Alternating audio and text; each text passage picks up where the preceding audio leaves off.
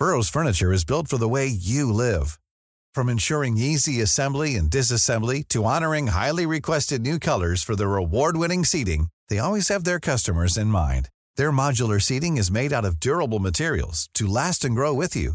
And with Burrow, you always get fast, free shipping. Get up to 60% off during Burrow's Memorial Day sale at burrow.com/ACAST. That's burrow.com/ACAST. burrow.com/ACAST. When you're ready to pop the question, the last thing you want to do is second-guess the ring. At BlueNile.com, you can design a one-of-a-kind ring with the ease and convenience of shopping online. Choose your diamond and setting. When you find the one, you'll get it delivered right to your door. Go to BlueNile.com and use promo code LISTEN to get $50 off your purchase of $500 or more. That's code LISTEN at BlueNile.com for $50 off your purchase. BlueNile.com, code LISTEN. John, thanks for joining us on The Score here on Cork's 96 FM as we reminisce this afternoon.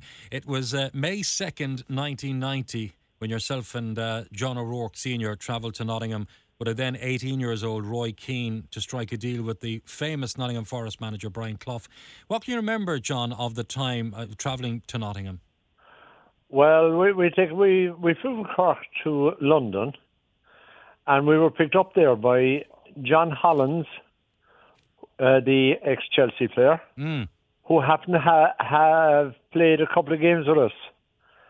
So we asked him, would he come along and be a kind of a guiding light with us to hold our interest, and he said he would. So we take it. He picked us up, and we drove then to Nottingham.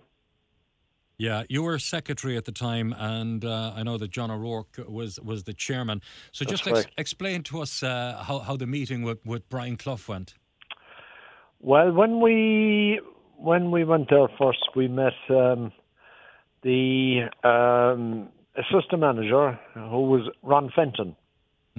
We met him first, and Paul White was the secretary. We met him briefly for a while. He left then, came back later on. And there was Mr. Hill there. I think he was in charge of the youth section of Nottingham Forest. He was at that meeting as well, as was John Hollins and Roy as well. Roy was with us right through the meeting, so we take it. Anything that went on, he was aware of what was going on. Yeah, what was it like for Roy then? What was he like? Obviously, he was very excited about the prospect of joining a big club and a very big manager in English football. He was, but Roy is a shy guy. You might say, I don't think so. But yeah, Roy was quiet and he was shy. And he wasn't saying much, but he was listening in and so on. And then, let us say, we spoke away about the situation, and money was talked about a bit. And then there was a little bit of an impasse there because there was very little being offered. And Brian Clough came into the situation. He just breezed in and he said to Roy, "Hello, Irishman, how are you getting on?" And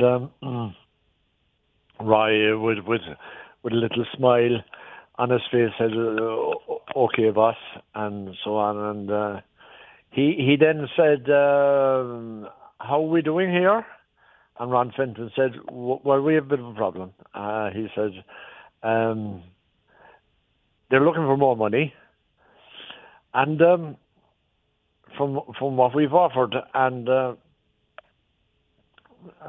Clough said, if we give you more money, what are you going to do with it? Put it into your pocket?"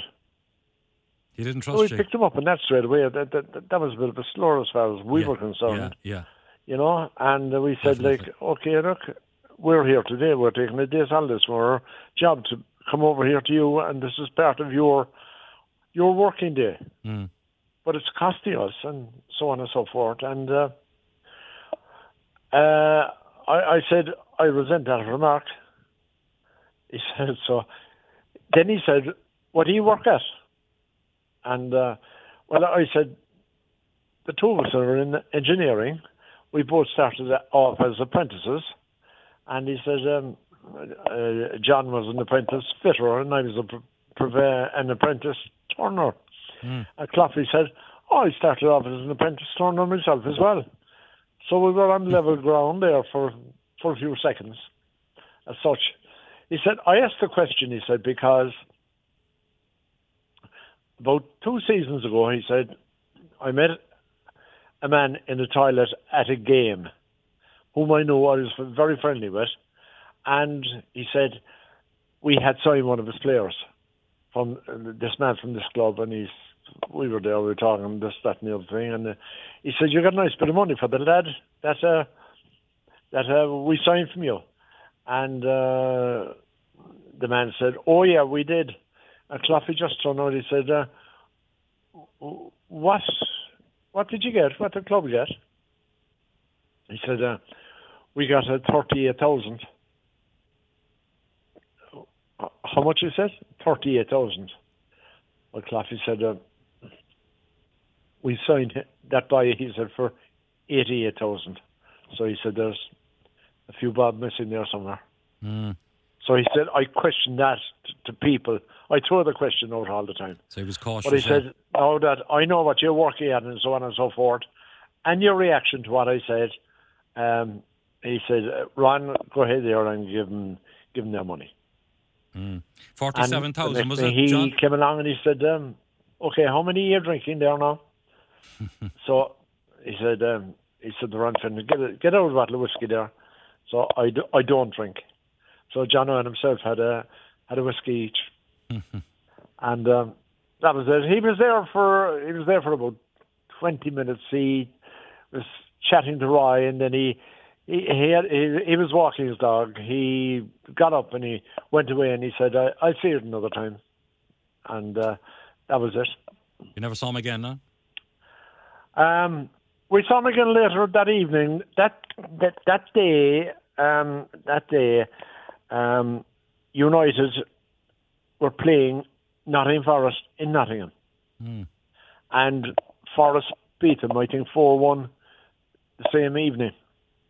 And Tommy Gaynor had a great game. I don't know, did he get a hat-trick, but he definitely got 2 goals that same particular game. Oh, yeah, and that was kind of ironic, wasn't it? Because he went on to play for Man U as well. But and the thing about it, we were in the hospitality room later on, and beforehand, before the game, and Alex Ferguson came along to John Hollins, and he said to him, "Hey, Holly," he said, "what are you doing here?" Oh, he said, "We're after signing a lad over to Forest," he said, from Cork. And Ferguson said, "What's his name?" And he said, "Roy Keane." He said, "How is it?" He said, "I didn't know about that. I didn't know about him." "Oh, I didn't know about that," says Hollins, but he said, "You will know about him." Oh, and did he know about him? Yeah. Yeah, that's amazing story. That's amazing, John. Really, and you got 47,000 for Roy that time, isn't it? Around that figure, Trevor. The club got, and then the club got the whole of it too, by the way.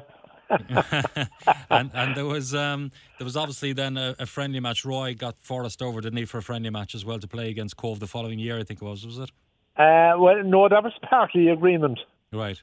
That Forest would come to Cove, which they came, I think, in July 91. Yeah. Right. And, of course, he went on to be probably the most influential player in the British game, Roy Keane, afterwards. I mean, could you see that at a young age, that Roy, he was known as kind of a box-to-box player? Could you see it at the time that he was going to be a big star in the game, John? Yeah, but it's hard to imagine such a small lad at the time turning out as big as he was. But, Trevor, the one thing about Roy wanted to be a footballer from day one, right?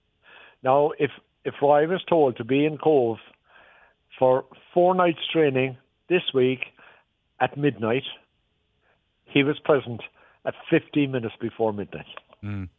That's the way he was. Yeah. Always there on time, and we take it, always had the gear ready and so on. His gear was more important than the suits, his football gear. Then the stood he was there. I give an instance. He'd be back in Cork about 8 o'clock on Friday night from the Foss course in Dublin. And there was one Friday night. It was the 17th of March. 17th of March. He rang me and he said, John, for the game on Sunday, he said, the weather down here, he said, is much more wetter, he said, than Dublin. And I brought the wrong boots. Could you get me boots, he said, with long aluminium studs? I said, right, I'll try. So this was about 8:30, 9 o'clock. And 1:30 that morning, that night, early Saturday morning, I got a phone call from Liam McMahon to say, he said, I'm after waking up a fella down here with a sports shop down in Middleton, he said, and he has the boots for Rye. So that's how particular he was about his game.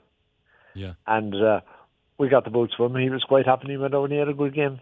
Yeah. We were playing, I don't know, but he was focused in on being a professional footballer, I'd say from 8 years of age. Yeah.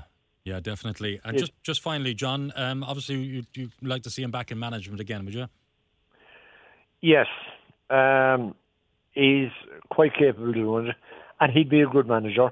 And for the time he has been out of managership, Trevor, I think he's learned a lot. Hey, it's Danny Pellegrino from Everything Iconic. Ready to upgrade your style game without blowing your budget? Check out Quince. They've got all the good stuff, shirts and polos, activewear, and fine leather goods, all at 50 to 80% less than other high-end brands. And the best part? They're all about safe, ethical, and responsible manufacturing.